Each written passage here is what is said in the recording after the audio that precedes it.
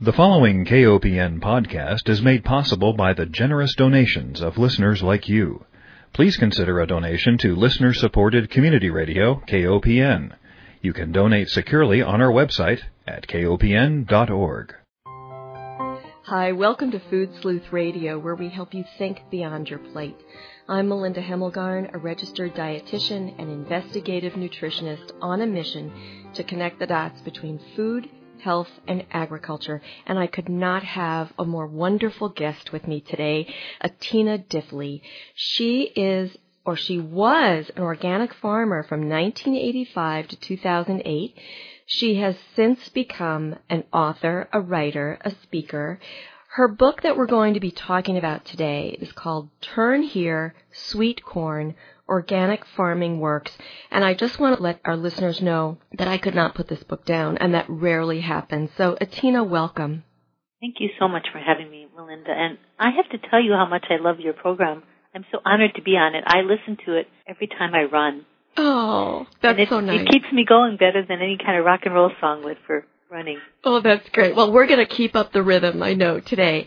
I have so many questions to ask you about this book because it's so important. I think it's one of the most important books that our listeners can be reading today because I think we're facing an environmental crisis, a farming crisis, and many crimes against humanity, which if we're paying attention, we see them. And we'll get into some of those and see if you agree.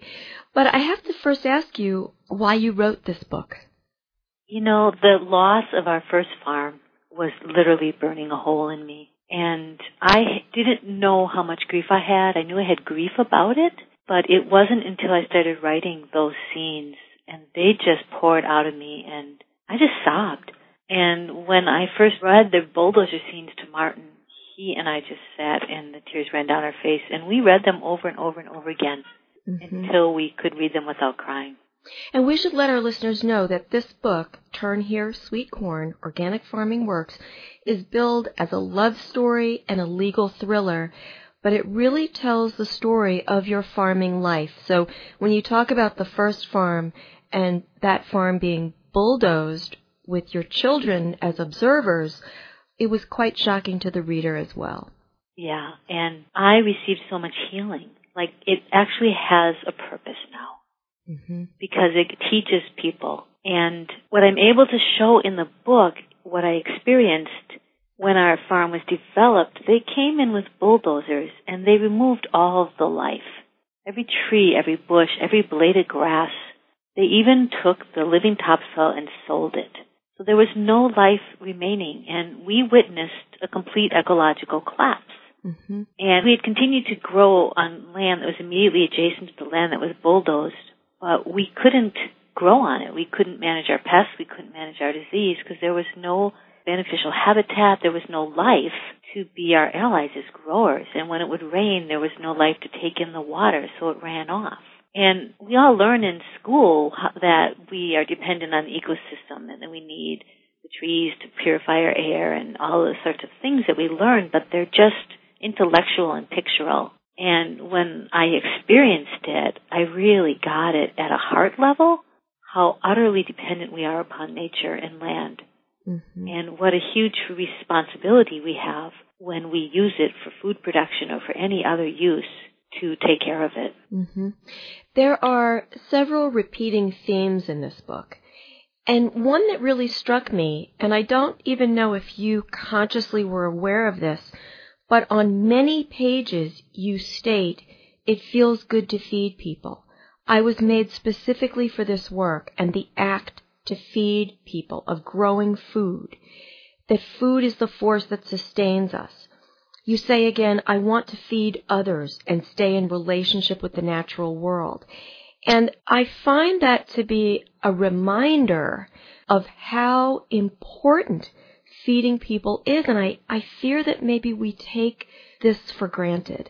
We do take it for granted. Here it is one of the most fundamental needs that we have, right along there with air and water. And we place criteria for our food system on it like inexpensive, this most fundamental item of our lives, and we think price is one of the most important criteria as a society. I will tell you that of all the hundreds of people that have worked for us over the years, that is one of the main things I've heard from them at the end of the year about how they felt about their summer on our farm, that it felt so good to have such a noble purpose in growing food. It is a noble purpose, and I think that is a beautiful way to describe it. Well, I want you to read something that you want to read, but I am going to jump the gun here, and I'm going to jump to page 242. And I want to read something about that. You say, we feed people and nourish health. I love the joy the food brings to the eaters. You also talk about how you are recognizing that your hands are touching the food that is ultimately going into the mouths of others. And so you saw that in the people that were working on the farm too? They got that connection? They got that connection. It's so profound. Mm-hmm. And that connection, as profound as the connection is between the eater and the food, think of the connection between when we eat that food, the cells in that food become part of the cells of our body, the elements. And this is, to me, the most profound thing, that our bodies are made up of the exact same elements as the plants and the trees and the insects. We're made up of the same stuff. Mm-hmm.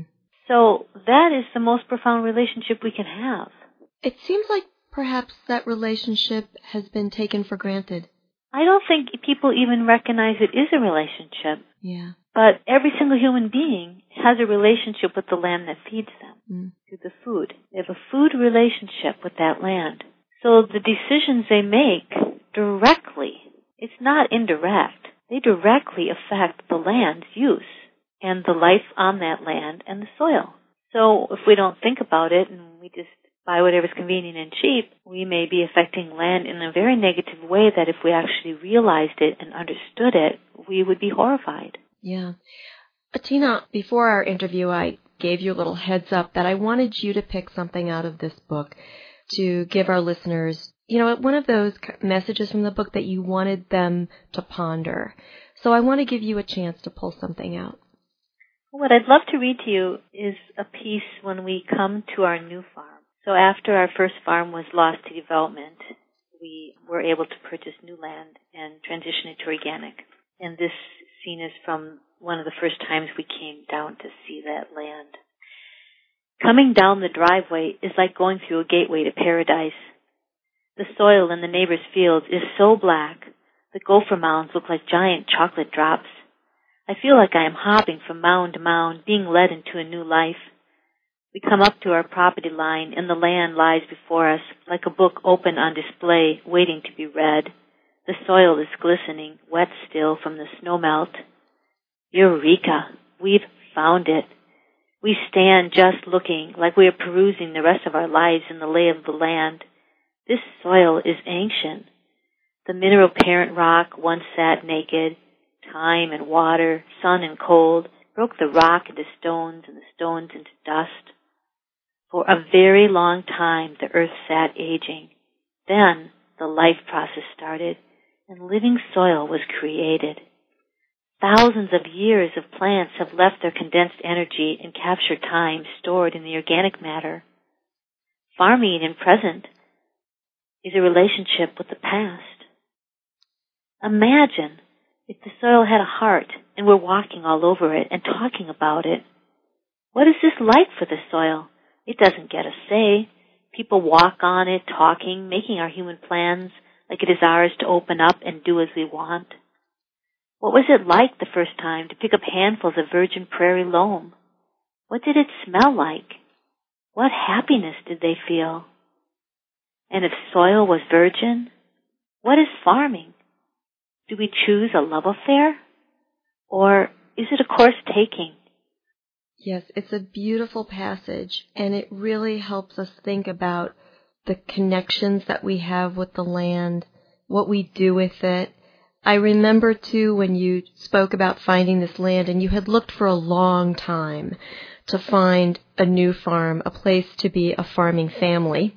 And you described the big oak tree on this land, and that was your first tip that the soil was good. And I should let our readers know that your farming life is occurring in Minnesota. So it's a harsh climate. but it's so wonderful in the summer. Yes, it is. You know, it's also important that readers know how much joy and happiness is in this book, because we talked about the bulldozers and the grief and the sadness there and the seriousness of our agricultural practices, but the book is more joyous than anything because it's a celebration of life and the renewal of life force, the resilience of life. Life wants to heal and come back. So the love story is between you and your husband and, of course, your children, and then the greater relationships in the community and, of course, the love affair with the land and nature itself. And I thought of a couple of things that I wanted to make sure we covered. One was I was curious about Martin, your husband's family, and they're farming and the chemicals are coming into vogue, right? And the neighbors are using the chemicals, and yet Martin wants to know how farmers farmed before the chemicals became so prevalent. And there's a quote from his great-grandfather. He says, "You're going to be dead a lot longer than you're going to be alive, so make your life count for something." And I love that. But how was it that his family and Martin himself chose to farm without those chemicals? You know, I don't think it was very uncommon, actually, when the chemical push really started. Because people saw that when you sprayed an herbicide, for example, or a pesticide, that things died. And farmers are all about creating life, and we work with life. So to spray something that caused death was not logical.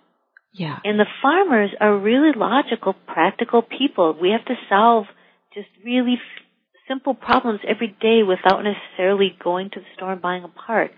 We're very practical people, and so that was very obvious at first. And then the whole shift of society and the way the agriculture moved just made it harder and harder for people to say no to the chemical situation, and it made things easier. And as young people were leaving the farm and less were coming and staying on the farm, there was less labor, all that sort of shifted. But it wasn't that unusual for people to understand that it made no sense. Mm-hmm. And Martin was really unique, I think, for a young man in that he recognized that these old-timers in his community had very valuable knowledge. He really saw them as a library, mm-hmm. a living library, with information that would be lost forever when they died if he did not collect it. So he really spent his early farming years interviewing them and asking them to teach him things that they knew. So he has very multi-generational information that has been passed down through many farm families. And this is true about a lot of the early organic farmers. Martin started farming in 1973 at a time when the rest of agriculture was racing in the other direction. And there he was sinking his heels in saying, "I'm going to do this organic," when everyone said it was impossible. So those early organic farmers really collected that information, brought it into their systems, and then brought in new ways of thinking based on observation and experimentation. They were really experimenters, and then they really shared that information with each other. So what we have now for organic systems really are a blend of information from the past and then observation and creativity from the 70s on, finding new ways of solving problems and creating healthy systems. So it's really quite fascinating in the sense that those 1970s organic farmers really bridged some old knowledge that's really valuable so it wouldn't be lost. Mm-hmm. If you're just joining us, listeners, we are speaking with Atina Diffley. She is the author of a terrific book, and I recommend it highly. It is a love story. It is a legal thriller, but it is also a story about love and life on the farm, and with many sub-themes and stories about farming itself. And we learn about the soil and nature, and it's almost like there are ecological essays inside the excitement of the love story and the thrill of the legal issues. So the book is called Turn Here, Sweet Corn, Organic Farming Works. And I just want to say one more thing before we leave Martin. Martin also studied organic farming in Europe, is that correct? Well, he went on a tour there with Elliot Coleman in 1976 or 7. Europe was about 10 years ahead. Mm-hmm. So he saw a lot of practices there that he then brought home and incorporated into his own system. So, he really had all these different teachers, the old-timers, the European systems, And then those organic farmers sharing all that information. Well, I think one of the reasons why this book is so important is because we are told today that organic farming can't work for, the numbers of people that are going to be on the planet. And what I've learned from this book is that organic farming not only works, but it's the only way to feed the growing population. Melinda, I have to say, it just makes me laugh because every organic farmer knows that it works. Yeah. The success we see on our farm is staggering. And I have to tell you that in a bad year, when we have drought or harsh conditions, consistently we have better crops than our neighbors. Mm-hmm. On a good year where everything's perfect, we run about the same. But when there's stress, our plants are so much more capable of handling that stress. They're healthier plants. So when we look at climate change and the erratic weather coming and the increased amount of drought, we need organic systems. When we look at the end of fossil fuels and the fact that the farming system we have is completely based on fossil fuel inputs, the fact that we are not jumping up and down and putting every penny we can into organic research and transitioning farms to organic is absolutely preposterous. It's our only option for the future. Mm-hmm. Well, we had spoken about the impact of genetically engineered seeds on the farm, and I'm trying to go through the book a little bit in order. We have to talk about the pipeline, absolutely, because that's the legal thriller part. But I also want to mention that what really got me into this book was I asked a question, and you told me to check a certain page number to find the answer. I was amazed at the hurdles that you have to go through as an organic farmer to prevent genetic engineered seed from contaminating your crops. And you and Martin are having this conversation, and you're talking about the difficulties, and you say, what's going to be next? And Martin says, alfalfa. And you say, oh no, who would be stupid enough to do that? And here we are. We're looking at GMO alfalfa. Yeah, it's not logical at all. It's because it's myopic, it's reductionist. They don't look at the whole picture. And this is actually the biggest challenge, I believe, for people going organic and transitioning to organic systems, is it's a completely different way of thinking. We look at the world in a different way as organic farmers. We look at the entire picture, how everything in that system affects everything else. And we know we can't just do something like spray a pesticide and kill one insect without it causing a ripple effect on our entire system. So to change one's way of thinking when they've been a chemical farmer is really quite hard. And that is also a recurring theme in the book, that what you do to one thing in an ecosystem has ripple effects. And I thought that was a very important lesson. Because, Melinda, we're in the ecosystem too, so what we do to nature, we do to ourselves. And that isn't really obvious to a lot of people. They don't really think about that. Mm-hmm. But when we spray a pesticide in nature, we're spraying ourselves. Exactly. Okay, so you've got this wonderful new farm now, and you've created a new life for yourselves. And the production, oh my goodness, the pounds of produce that you are producing on this terrific soil is truly outstanding. You talk about, can we feed ourselves with organic farming? You're producing over 10,000 pounds. Let me find this.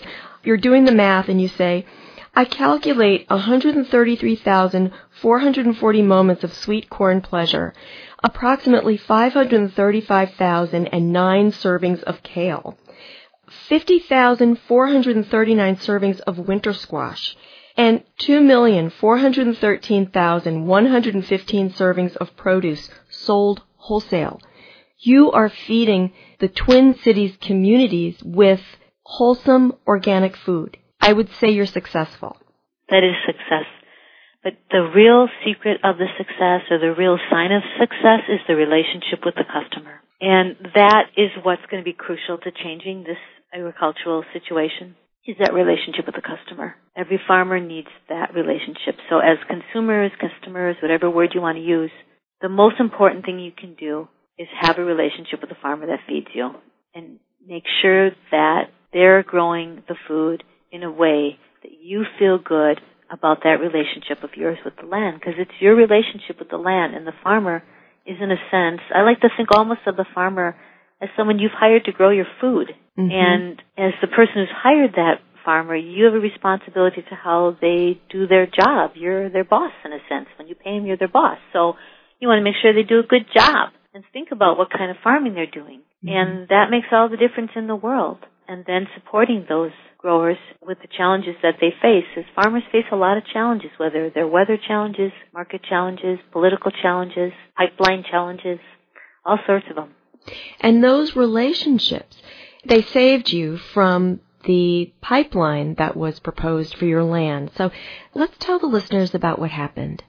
Yeah, after we got, on our new farm, after development, we transitioned to organic and really put together a successful business. And during the 90s, we really branded our farm. And we told stories about the things we saw in our everyday life on the farm that were amazing. And by telling those stories to our customers, it really created an awareness and an education for them so that they had a personal engagement, a personal attachment to that land, and the wellness of the land affected the wellness of their life beyond the food that they ate from it. So in 2006, we received a letter from Koch Industries. Some people call it Koch.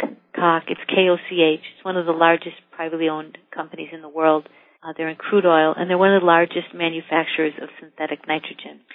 And they were informing us that they were going to be applying to build a crude oil pipeline and that our farm was in the pipeline corridor. And my heart just stopped because I already had been through it when we lost our farm for suburban development, and I knew what it meant.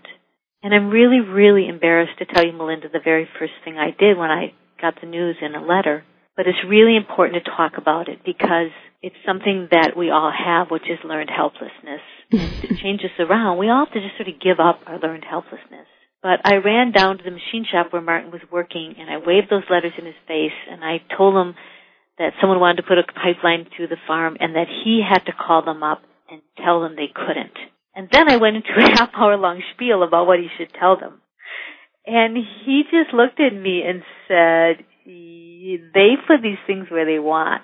They don't move them. So you have all the answers. You call them. And I really didn't believe I had the power and the capacity to do so. And in retrospect, I look at that and I go, well, that was absolutely foolishness. I was so capable and I was so well supported. And I started noticing through the pipeline case, we intervened as parties to the legal proceeding with the goal of showing in court that an organic farm is a valuable natural resource that should be protected as such, and that the people in our community were receiving benefits from our farm that went above and beyond the food that they received from it.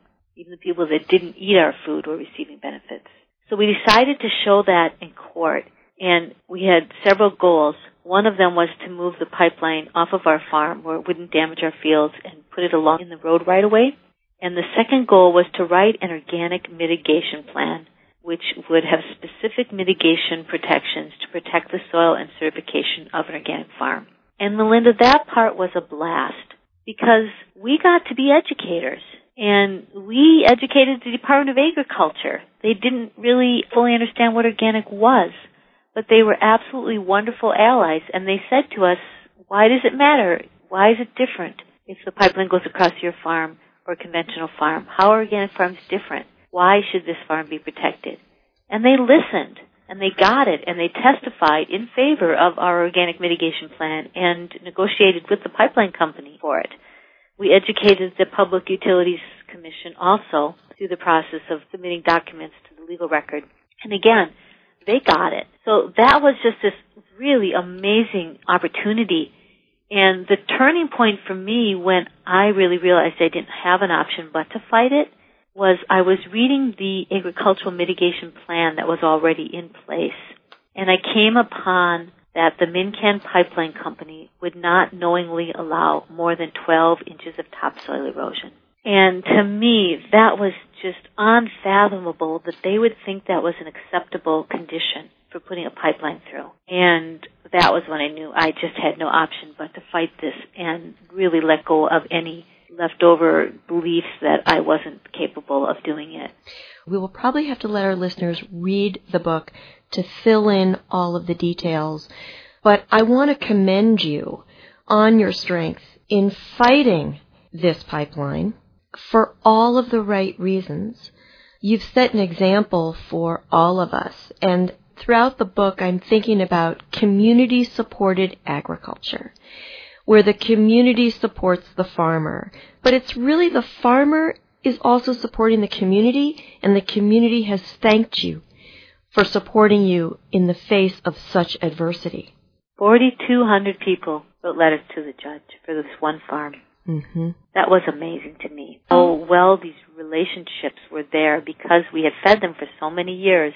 Exactly. The most delicious sweet corn on earth, right? Is what everyone said. It's the most delicious corn on earth, I think. But I bet there's a bunch of other sweet corn growers out there that believe that too. And I'm sure in their community that's true also. Atina, what do you want this book to accomplish? I want to do two things. I want people to really understand that they have a food relationship with the land that feeds them and responsibility. And I want them to be empowered. I want them to understand how powerful we all are. You know, Koch Industries is one of the largest privately owned companies in the world. You should have seen us in court. There'd be like 10 of their legal representatives on the side of the room, big men looking powerful in their black suits. And on the other side, there was me and my little tiny female attorney. But we had the people on our side. They had the money. And that's how we're going to change this, is a groundswell of people who say, enough, I am outraged, this is ridiculous. But we have to maintain our optimism, and people become defeated, feeling and hopeless, and they think the corporations have all the power, and they don't. And so that attitude is so, so crucial. When we give up our power, we indeed become powerless. And we won't always succeed, even in our lifetimes, at some of the things we attempt to work on. But oftentimes those efforts are first steps. Think about things like women getting the right to vote. It took 70 years for women to get the right to vote. The women who started it weren't even alive at the time the suffragette laws passed. And when we start looking at it, I like to think of it as engaged optimism, where we don't let the challenges get us down and we just are cheerful to be engaged and thankful for the opportunity. I think that's a wonderful note to end with. And this book is inspirational. It's full of optimism. It's full of tension and love and emotion, and I highly recommend it. Atina Diffley's book, Turn Here, Sweet Corn, Organic Farming Works. Please find it on the web at www.atina, that's A-T-I-N-A, Diffley, DIFFLEY.com. Atina, I want to thank you very much for writing the book and for being my guest. Thank you, Melinda. It was really a delight. And I want to thank our listeners for joining us and remind everyone that Food Sleuth Radio is produced at KOPN Studios in beautiful downtown Columbia, Missouri by Dan Hemmelgarn. Thank you, listeners, and thank you, Atina.